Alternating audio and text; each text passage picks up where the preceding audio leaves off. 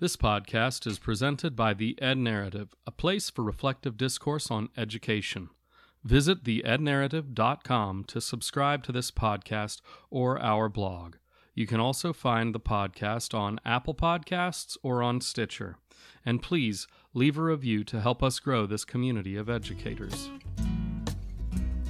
Welcome to episode 22 of the Ed Narrative podcast. My name is Darren Ralston, and I am the producer of this podcast.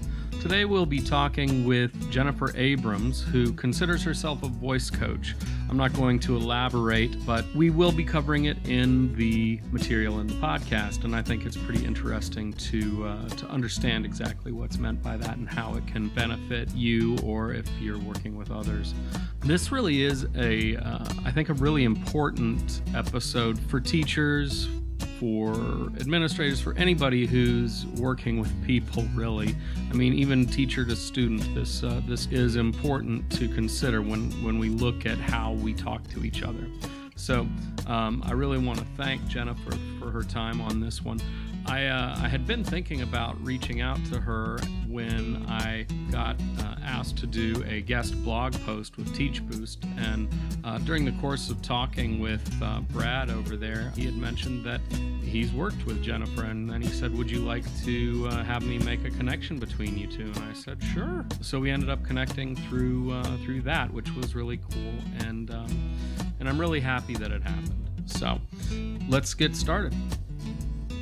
Hey, how you doing? I'm well. Thank you for having me on your show. I see that everybody and their best friend has been on that show. I know all those things. Yeah, that's great. It's been a real good experience doing this. So are we audio? For publishing purposes, yeah. Right.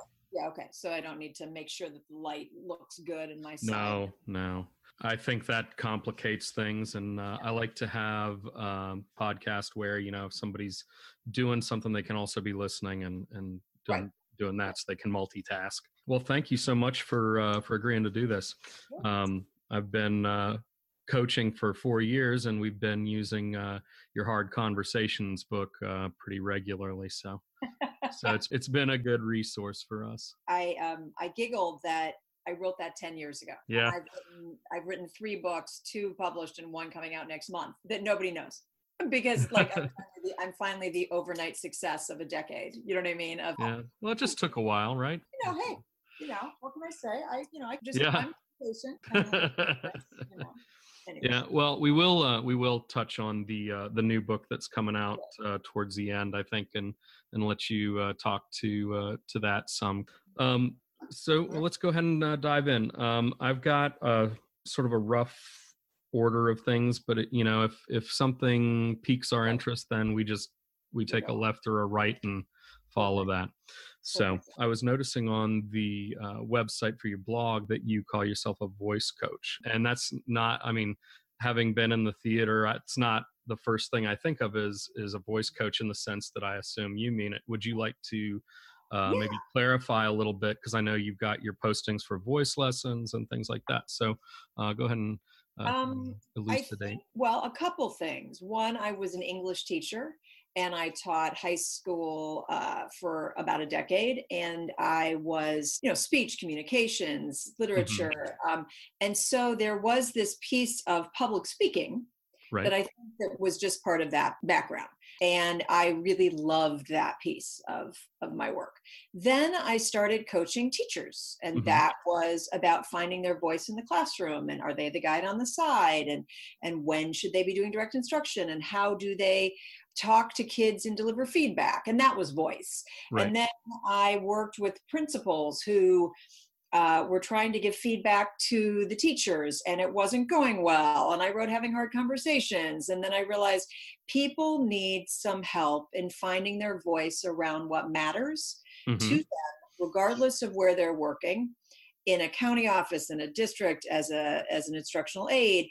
And you can just use that voice piece and just sort of extend. Because I think the thing that's most important to me is, there's a quote on my website by Harriet Lerner, and it starts with, "Our conversations invent us." Through our speech and our silence, we become smaller or larger selves, and we diminish or enhance.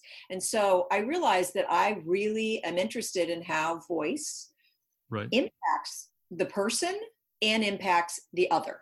And so that's why I think I'm a voice coach. Not that I don't want to be on Broadway and sing, not that I don't want to translate myself into the Aussie accent, mate, and whatever, Right. but those are not really what I was talking about. Yeah, yeah.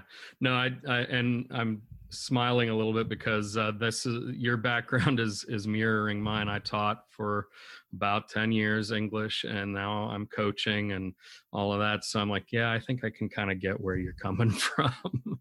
So, but I do like the concept of voice because it does have a metaphorical breadth that I think is really welcoming to this line of work. Because I mean, ultimately, whether you're a writer or whatever, you're trying to find that way in which you engage with the world. Amen. So, You got it. I thought that was definitely an interesting way to put it. So, with that idea of voice in mind, I was wondering, and I think this kind of plays back into the conversational piece, but how does gender and voice sort of iterate itself in regard to the work you're doing? That's so funny that you mentioned that, just because I'm going to go speak to female leaders when I'm doing some work in Cape Town, South Africa. And Mm-hmm. they were really interested in the idea of hard conversations. Yeah. And I wonder, first off, they're female leaders in international schools and they're working in Africa. They've already sort of gone over the inner voice confidence gap that I think it was Claire Shipman and Katie K. No, it wasn't Katie K. Oh, I can't remember the last name of the other one. About some women they just self-talk themselves out of even applying for jobs, and so they don't even get the job.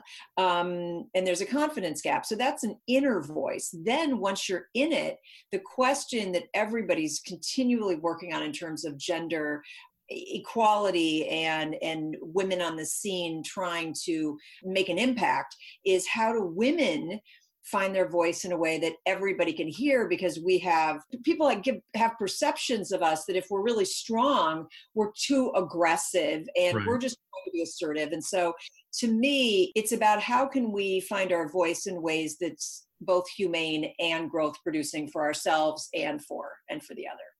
And so that's gender is constantly at play. It's one of the many things that's at play.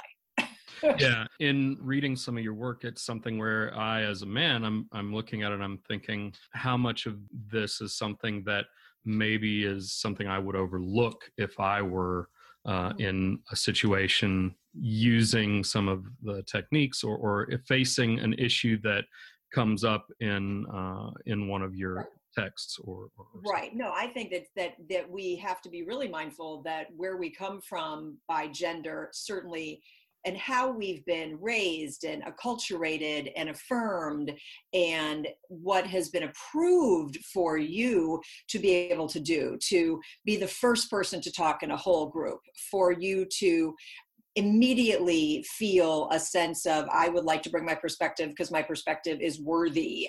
Many of those things have been acculturated. Like, you just think that that's the norm. And I'm always watching it as a facilitator. I'm always watching it as a coach. And working with teams whose voice isn't being heard. Why are men, feeling so comfortable to do certain things? And there are times when we as females shake our heads in awe and sort of frustration, because it's like, how did you get that? Why did you say that? And why did somebody actually hear you? And why did you apply for that job and get it? Wait a minute, we're as capable. And the answer is because there's been so much as a part of your upbringing, at least in the West and in the United States, that is sort of just passed you by. It's just been a part of who you are. So yeah, absolutely. Yeah. Would you say that there are any situations you've run into where there's almost an inversion of some of those cultural norms that, because I mean, I can't think of too many, but then again, I also don't, I'm not as in the topic and the study as you are. Well, plug for my colleague Jane Kesey, who's got a new Oh book. yeah. She's writing a book with Barbara Waterston from Australia called Step In, Step Up. And it's really about the research and then what can female leaders do to kind of get themselves into the leadership positions that they want. Mm-hmm. And they may have already experienced all the stuff that there has been sexism. Have I ever thought of something that's the inverse, or have I ever seen a male not get something because he is a male? My immediate thought is no. That does not mean that it doesn't exist. I do Right. know that my friend Peter DeWitt, who writes a Finding Common Ground blog for Ed Week, Mm-hmm. did a few years ago something that was so important to me. I was one of the 18 women all K-12 educators should know.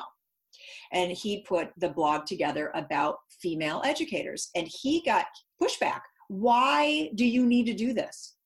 Why not male educators? Why not do one just on men? And it was like, because every day, most everything else is men. Men are giving the keynotes. Men are the ones that publishers put out there as, as the ones to push and market. It's because it is the default. Mm-hmm. And so it was a really interesting thing. And I think I'm noticing that a lot as I move into consulting, just sort of how to push but not seem too aggressive. It's been a really interesting discussion. I don't know if it played out.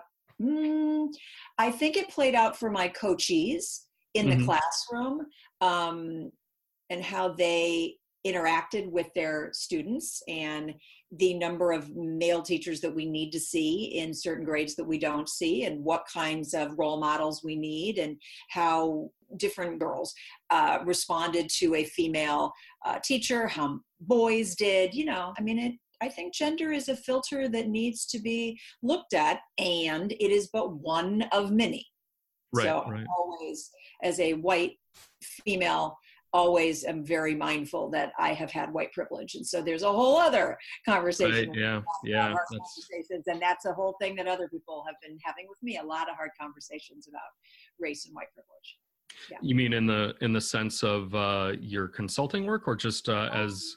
Yes, and everything else. I think that somebody had a hard conversation with me recently that my comments were perceived by the colleagues that were of color in the workshop as a little blind to my white privilege.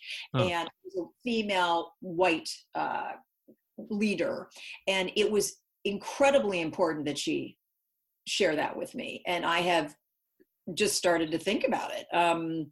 Another gentleman, African-American gentleman, when I was doing a webinar last week, it wasn't accusatory. It was just a clarifying and humane growth producing moment where he said, I'm noticing that the word race does not show up in this part of the book. Can you tell me about that? And it was like, oh my gosh, I feel remiss. I spoke to him face to face. I talked to his boss.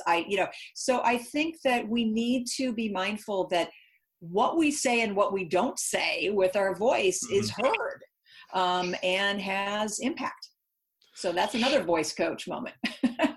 Yeah, I think that's interesting that you bring up what we don't say, right? Because sometimes that speaks just as loudly. Yeah. So when you think about what's not being said, that makes me, and I wanted to ask about this, but it feels like this is the right time. So when people are avoiding having the conversation, right? That is maybe a felt silence, definitely on the part of the person who feels it's necessary, but aren't, stepping up to do the actual work that needs to happen to have that conversation. But what happens when you're avoiding? And I'm thinking of some of the self-care posts that you've had recently. Like, I'm thinking about what the toll is on the person who is not taking that on. There are so many, not just psychological tolls, but there's health. If you don't say something, there's actually, in many situations, a financial cost because you get sick and you lose it. There's some things that, I mean, there's so many, there are business school, was it Jeff Pfeffer? I can't remember. Somebody at Stanford was talking about the financial toll of not finding your voice and being the leader that needed to say things, because then the organization suffered based on you not approaching this person, confronting this person. It rippled out to the collaborative, and so there was like lots of impact for the organization and for the product or the service that they weren't getting done. Mm-hmm. I look at it from the side of the person who doesn't say it, that they sort of default on their morals.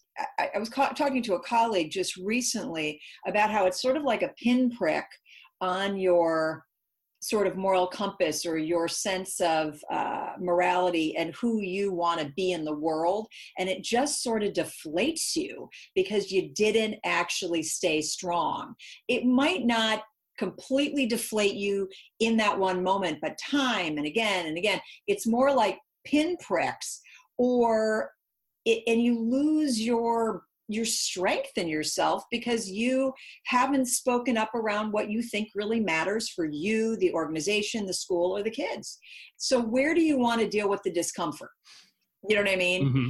Sort of like, do you want to speak up in a humane way at that moment and feel that discomfort and the resistance and possibly the pushback and the uncomfortableness of it? Or do you just want little tiny moments of stomach aches and anxiety and losing sleep and whatever? And you sort of it's choose your discomfort, I guess. Mm-hmm. Yeah, it almost sounds like the death of 1,000 cuts, yes, right? Correct. You know, one more. Right. And we're good at that. We're really good at sustaining ourselves with, you know, like, what is it, the toad or whatever that can say, oh, it's getting hot. Oh, it's getting hotter. And then pretty soon they're boiled, but they don't remember, because they were dealing with just 1 degree by 1 degree. And I think there are times when I'm called sort of, you know, Chicken Little, the sky is falling, and I jump in. I'm one of those people that does not avoid as much as it gets really impulsive. And it's so much easier once I've said my truth. I just sleep better. My stomach works. I feel like I'm walking my talk. But I have to learn the skill of how to do that so that I don't immediately shatter and rupture a relationship, because that rapport with the person, I'm planning on seeing that person again. I'm planning on being in this relationship. So it's really important that I figure out how to do both. It's important. I'm wondering about like a new teacher, for example, right, who isn't sure if they should speak up, right? And so ultimately then, if something isn't going in a positive direction, they feel like they can't stay at the school, or they want to go and look for greener pastures, when ultimately what maybe needs to happen is that, you know, even if it's uncomfortable, you find that voice and that ability to say, like you just said, your truth. Right. Because what's going to happen if you go to a new school? Right. In the end, you're going to the new school, so why not have said what you needed to say? I know that people are frightened that they're the new kid on the block, that they're going to lose their job, that they're going to not get rehired or renewed, and that we're told in schools to just keep your head down for that first year. Mm-hmm. And I think that 2 things. One, in the book I talk about, if it's academically unsound, physically unsafe, or emotionally damaging to kids, that, whether you're a first year or a 25th year, I think you need to speak up. And there's ways to do that that will, I hope, not make you be the young upstart or the pushy, entitled millennial kind of a thing. The other thing is, are we sure that we need to actually have a hard conversation, or do we need to have a clarifying conversation? And I think that a lot of the conversations that I imagine that new teachers are facing might be because nobody was clear with them. And what they need is for words, the jargon in education, it needs to be said in a much clearer way. And the person can't make them wrong for asking for clarification. And I think they diminish. Well, you can't believe it. We didn't learn that in grad school. I can't believe that that's something that you need to, and that's actually crappy. I mean, that's not appropriate. And they need to know that that's just the defense mechanism, but what they're asking is valid. So both of those things I think are, and I just fight for I've been fighting for new teachers for the last, I don't even know. I coached in-house for 16 years and I've been out now for, 6. And, I'm just like, fine, I'm your raw fairy godmother, man. I'm going to push you, but I'm also going to push your colleagues, because we need you and we need you. You're taking care of my nephews. You know what I mean? So right. I have no tolerance for people not being able to be really helpful in inducting teachers into our profession.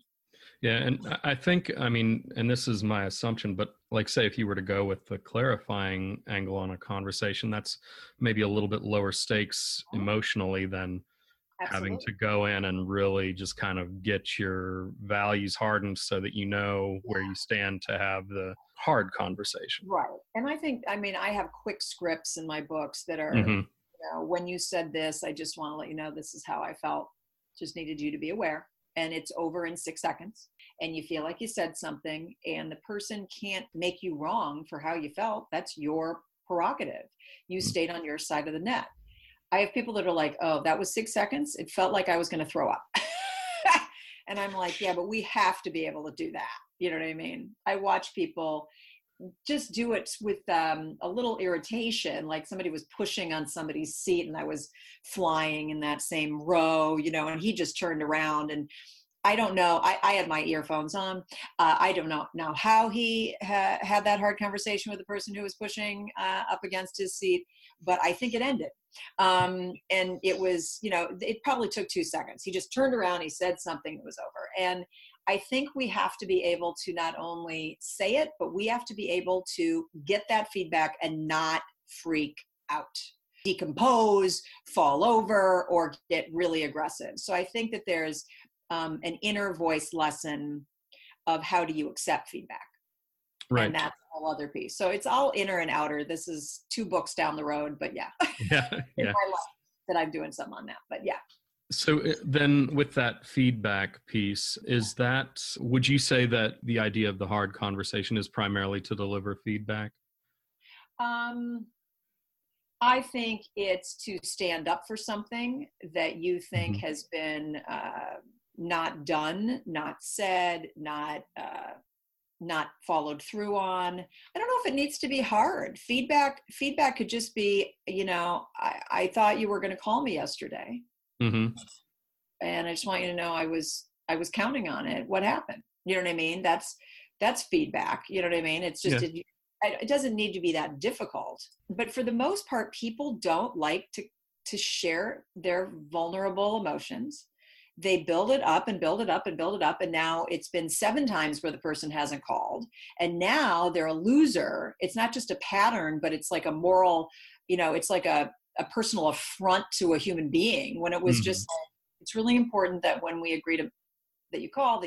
You know what I mean? But now it's like 7 calls later, and it's like they're a terrible person. They've got moral defects. They're a terrible human being, and we've made it to be a hard conversation when it really didn't need to be. So then addressing it earlier would have just totally avoided. Exactly. Avoided the issue. Who was it? I can't know. Was Heenan Stone? Somebody said 1 time is one thing. Then after 3, it's a pattern. If you go past to, sort of the 4th and 5th, there's probably an internal reason. Why isn't this person doing this? What's going on with that? And staying curious, but now all of a sudden we've created a whole kind of values judgment around the individual. And I think if it goes past the third time, we really make it into that person is wrong. It's like there becomes a character issue at play. Correct. Yeah, right. One of the things I was wondering too is when you look, I mean, the type of work that you've got in your books is about the workplace, but how is a hard conversation different on a personal issue versus this? I mean, are you looking at similarities here, or is it night and day? I don't think it's night and day. Okay. I think completely the same. I tell this story, and my father passed away about a year ago, April, but before he passed away, he was blind in one eye, had MS, and was still driving. Okay. Now I had telephone calls from my aunt. I had calls from his friends. Finally, my brother called me and said, "You wrote the book, you talked to him." So I had to figure You're like, out. dang, I did write the book, didn't I? I was like, oh, and he looks, he has, he was always my little brother, and I'm going to be 52 in a week or so, and he's going to be 50. You know what I mean? So he's a little brother, but he's taller than me, and he's really getting mature. And he says that to me, and I thought, oh, okay, all right, okay. I guess I'm the big sister. Yeah, I wrote the book. Okay, I have to live it, right?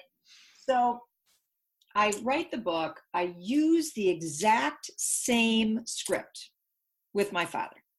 Okay. I set the tone. I name the issue. I give some details about that. He's told me that he can't see the temperature on the oven, meanwhile he's driving, I mean, it's just, and that he's going to hurt somebody, and, and this is really not good. And Adam and I have some ideas, and blah, blah, blah. And he told me to go to hell. I mean, he really did, but I used the script. And at the end of that, he said, got really angry at me, but I felt I was humane and growth producing. It was a personal thing. And ultimately he dinged the car. Let's just put it that way. And I looked at him and I said, we've had this conversation. And he had an accident as well? An accident. Yeah. Okay. And he didn't hurt anybody, and he bruised himself in the car. Let's put it that way. But I have to tell you that I said, we've had this conversation. You know how we feel about it. And he said, you're right. And then he was done driving. But I used, so just to your point, I used the script in my personal life. Okay. I would continue if I needed to have a hard conversation. I'm trying to decide if I did it with my ex-boyfriend. I probably did smaller, quick scripts with my ex. Just thinking about, like, to say something with the setting the tone, I think is impersonal. You have to set the tone. I mean, I have friends who will start, Jen, I love you. I love our friendship, but you pissed me off. We got to talk. I mean, it's a personal thing, but she at least set the tone, and she named the issue humanely and told me what impacted her, and it was over. And I feel like it's not different. Yeah. I just don't think it's different. People usually come to my workshops and say, this is going to help my marriage. I'm going to understand my wife. And I'm like, and what are you going to do as principal? Right. So they immediately, can see it in their personal life. They talk to their mother-in-law. They talk to their son. I've had people talk to their children about drugs. I've had people need to say things before a wedding. I mean, really, I true story, and Kristen Anderson could verify this. She worked with Corwin Press at the time, and then I'll be done with my personal stuff. She's now doing her own stuff, but she worked at Corwin. She came up to me and I said, what's going on? She said, I have a picture of a baby in front of me that somebody brought to the Corwin Press booth. I said, God, that's wonderful. No, it's a baby because the woman came to your workshop, went home and said, no, I really, really need to have a conversation with you. I want a baby. Told her husband, had a hard conversation, got pregnant, had the baby, brought the picture, and brought it to Corwin Press. And I said, where is the, and she goes, oh, it was on her phone. It was on her phone. I don't know who she was. I'm like, oh my God, that would have been like, I would have put her on the front of my webpage, Right. Hello, me, baby, husband, like, right. So I think it, it's about finding your voice around what matters in a humane way. And Kristen Anderson would tell you that actually happened. So I think it's personal and professional. That's pretty funny. I know, right? You never know what kind of impact you're going to have. I can't wait to meet this kid. I'm sure he's like 5 now. I don't know. Well, who knows? Maybe one day, right? Well, I'm here because of Oh man, that's awesome. Isn't that great? It is. So I don't know how much you want to devote to the new book, but I want to make sure you have plenty of time if you want to get into it. I definitely want to share with you what I'm going to do in that book, but do you have any other questions about anything else that you section? It's funny. I think we kind of organically hit most of the stuff I was heading towards, and I do have a couple other things, but I think I'll probably save those for a little later as we start heading towards wrap up. That's great. I do actually wait. No, I do have one thing that I think maybe plays into that story you told about your dad telling you to go to hell. Yeah. Right. So looking at a situation like that, when is it okay to take no for an answer, and how do you deal with that? Right, because I think it's something that I saw a couple different places where it came up in your writing. I think in the Hard Conversations Unpacked, I have, what if they say this to you? What if they say that to you? How do you respond? And I think that there are certain times when the person can say, I can't handle this right now, or I don't want to think about this right now. Then the question is, what do you need to say? Can you say, well, it's not going off our plate, and so take a minute. I know you can't handle it right now, but I got to circle back to you on it. You know what I mean? You have to decide what is does it have to be done immediately? Is it time for food for thought? If they yell at you, as my dad did, and it extends past that, even though they say no, you could say, you know what, I don't like how you said it, and I can't have a conversation with you if you yell at me, but I will respect your no for now. Do you know what I mean? You talk about the process and not the content.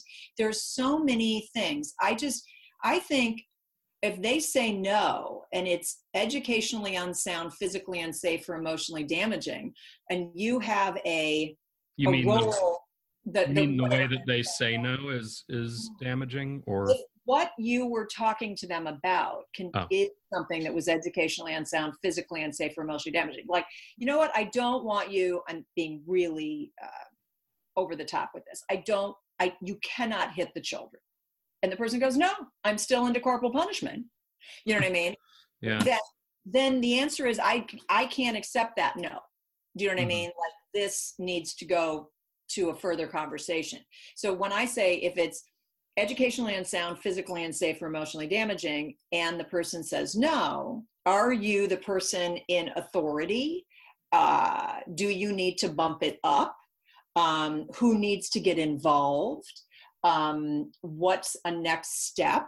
That to me is like, maybe no. You know what I mean? Like, no cannot be the case. If you think that they say, I don't agree with you right now, and you say, okay, well, let's have a conversation about it a little bit later. I don't think it can go off our plate. It still needs to be discussed. Or you're not agreeing. You're not going for consensus here. Well, let's circle back. Let me think about why I think what I think, and what you think about what you think. And let's see if we can come to a compromise. I mean, I think it depends on what the content is. Yeah, that's true. Yeah, I can see that. And maybe I'm being too dramatic about it, but I mean, I also have people who will say, yeah, but, and try to give a lot of reasons why they can't do something. That's a different thing. So they're saying no because they're offering you a lot of, but it's not really, I'm blaming other people, you're to this. You've got to kind of look underneath that and see, is this a knowledge thing? Is this a skills thing? Is this a belief thing? Is this a learning difficulty that they're having? And then maybe you can massage the resistance and know with that, which would really lead to my next book. So that's actually it, real. a real connection. Well, before we get to the next book, so you had mentioned, am I the person in authority, right? So say you aren't and you have to do that. How does that adjust maybe what you just explained? I don't know if you're the coach and any of those three things happen. I wonder if there needs to be a clarifying conversation with the head of the coaching program as to if you see something, even though you're not this principal, that's educationally unsound, physically unsafe, or emotionally damaging, what is the next step? Is it a coaching question? Is it a going back to the head of the coaching program and having them have a conversation over to the supervisor? Is it, can I get some additional time with you to share my point of view and why I think it's really important? And I know you disagree with me, but the dialogue really, I think, is important to continue. I don't know. I think it really depends on the intensity of the no and the concern that you had to begin with. Okay. You know what I mean?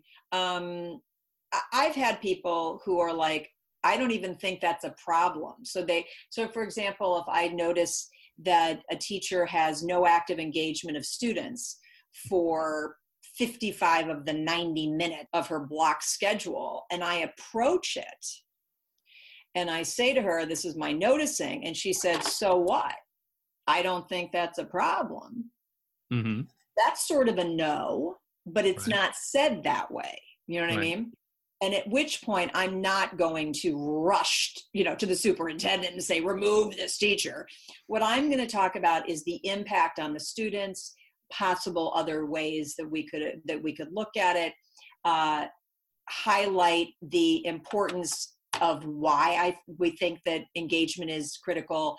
I'd line it to the teaching standards, Mm-hmm. speak to it about, really kind of coach and collaborate, and then maybe move a little bit more directive with the language, but you don't have that pull.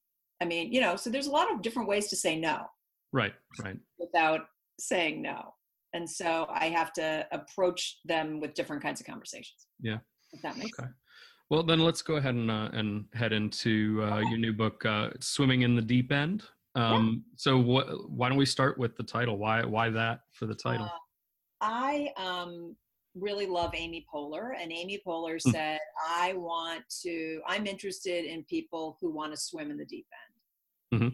And I like that risk-taking approach. I like that kind of provocative way of looking at it. I think that there's a lot of, kind of excitement in the deep end, okay, as a concept. I also know that I think about it like literally figuratively of, needing to hold yourself up and not have your feet touch the floor of the pool in the deep end. And that also resonates with all of the new teachers that I worked with that now have coordinator jobs or have moved into administration or department heads or whatever, mm-hmm. move from teaching in the classroom to what I consider a deep end piece, which is really trying to facilitate adults learning and moving initiatives forward. And so I use the first part of the title as it's really hard to kind of keep yourself afloat.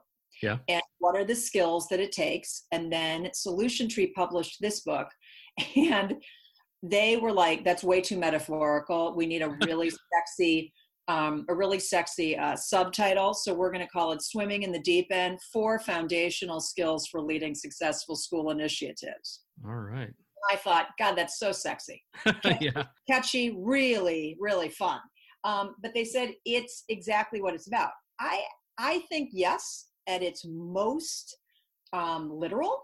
Mm-hmm. And you do not need to be in charge of rolling out an initiative to benefit from reading this book. If you are a group member, a team member, a department member, a person who is a new coordinator or a new AP, when you're working with adults, there are 4 foundational skills that I think you need if you're going to try to make change, if you're going to try to lead them toward anything that you're trying to work on: a new literacy curriculum, mm-hmm. instructional coaching, blended learning, SEL. I mean, name the initiative. think before you speak so that you can communicate the purpose and rationale and impact, anticipate resistance, understand it, and modify for it so that it can be easier to do the work, respond to said resistance without being a jerk and frustrated, hence back to hard conversations, and then manage yourself through all of this without getting an ulcer. So that's really the 4 foundational skills. And that's what I think people who are swimming in the deep end need to do. They got to have the stamina, and they've got to have the skill, and they've got to have the self-talk and the outer talk. And so that's what the book's about. And I mean, just to get the cover to be done the way that I thought really would make sense was a swimming in the deep end, back and forth with the graphic designer. They wanted to do not a life jacket, an inner tube. Like the life preserver? A life preserver. No. It's not about sending you a life preserver and all is going to be well. It's about building up your strength to be able to swim in the deep end. We're swimming. It is a verb. I am not going to save you. It's a constant building up your strength internally and externally to be able to move and swim. So I was like, no, we're not doing a life preserver, no life jacket, no on, oh my gosh. I mean, it was just really funny, but I mean what I mean. It's not about playing in the deep end. It's really about swimming, it's about trying. Well, this is like and this brings it maybe back a little bit to the origins of your education career, but like thinking about just that very Englishy idea of the persistent theme through everything, right? You don't want to have that inconsistency, especially when a cover is the first thing you see. Right. It's very pretty. It aligns with all the rest of my book covers, and it works in the right color scheme. And it's catchy on a exhibit hall bookshelf. But I really am, unfortunately or fortunately, an English teacher, and I wouldn't say unfortunately. Well, I know. I mean, to me, it's like I care deeply about that. That the metaphors stay aligned. And that people can grasp it and really see themselves in the work and how hard it is to do certain things. So.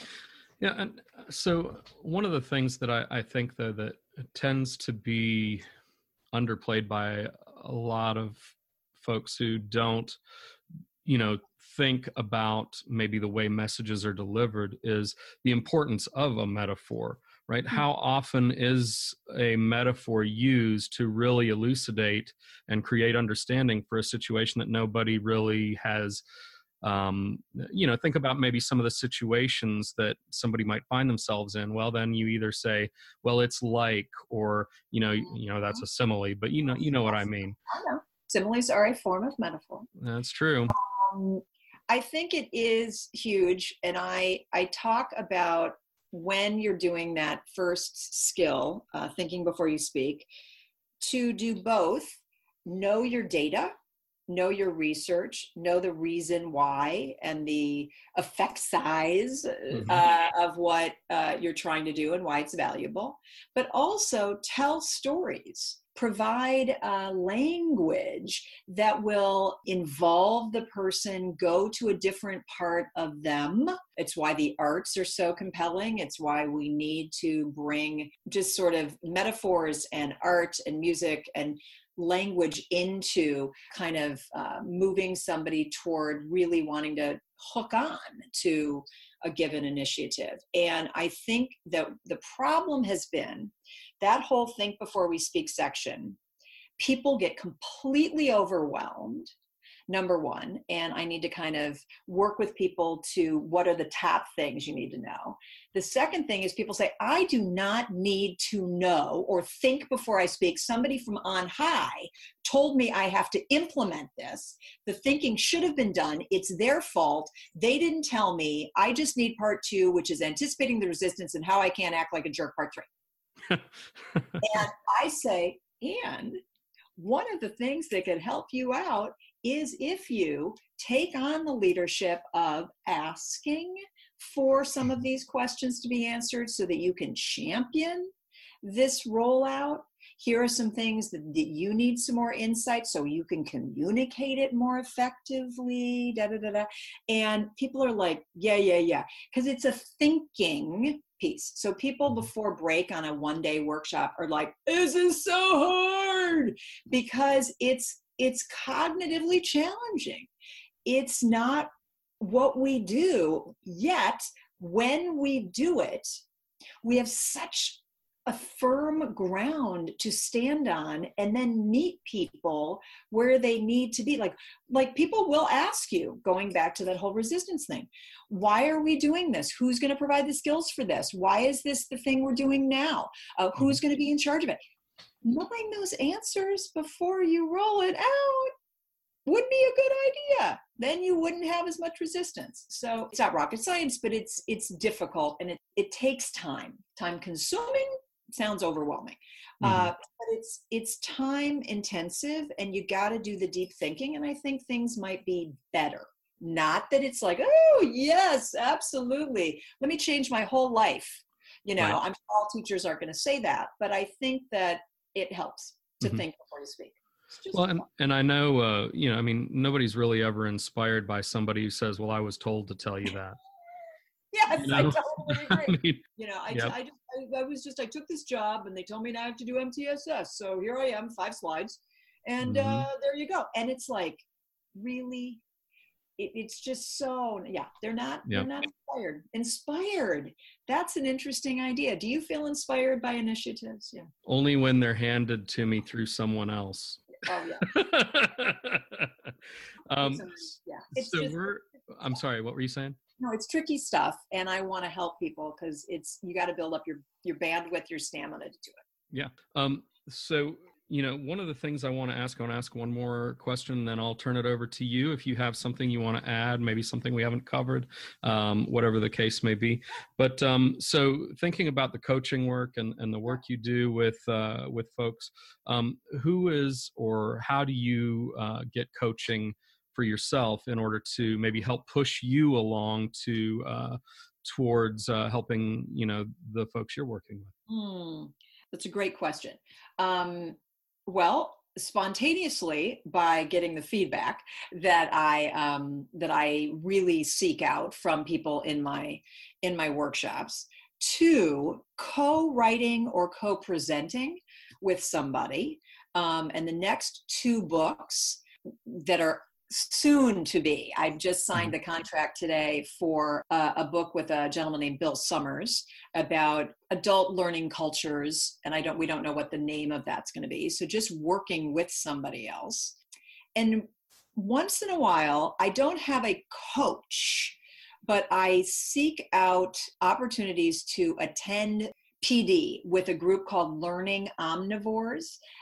Just a shout out for my group. Learning Omnivores was started by Art Costa, Jim Rusine, Bill Summers, and Barbara Lawson.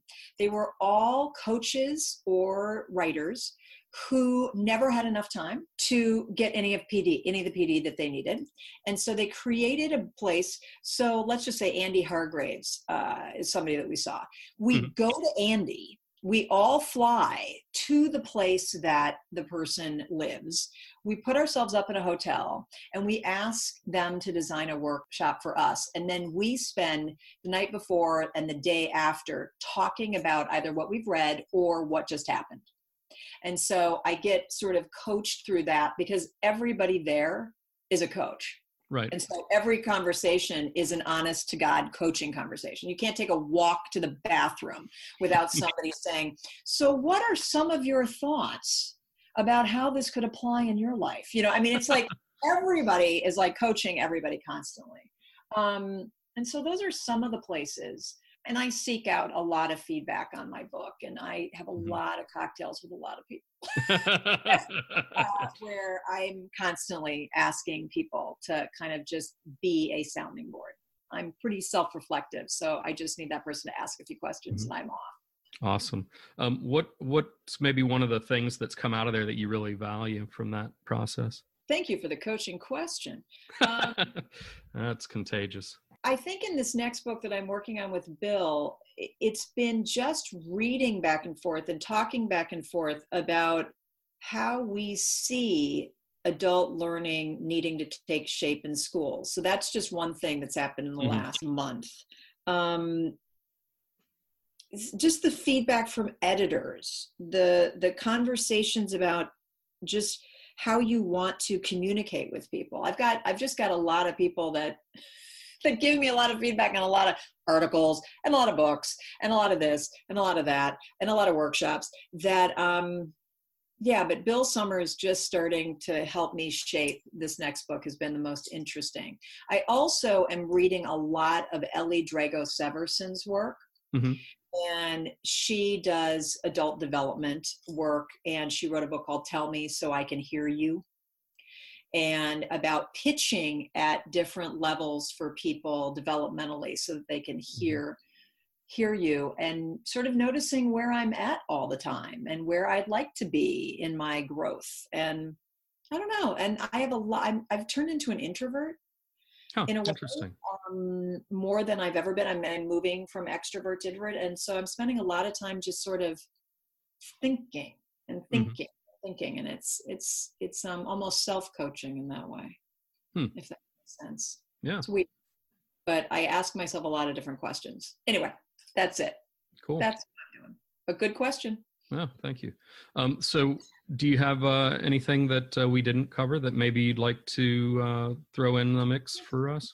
One thing about my generational savvy work and the work on being the multi-generational workplace. That one filter, just to remind people that your age and when you started teaching and how you were inducted into the profession may not be the way that the new folks that are 22 need to be inducted, want to be inducted.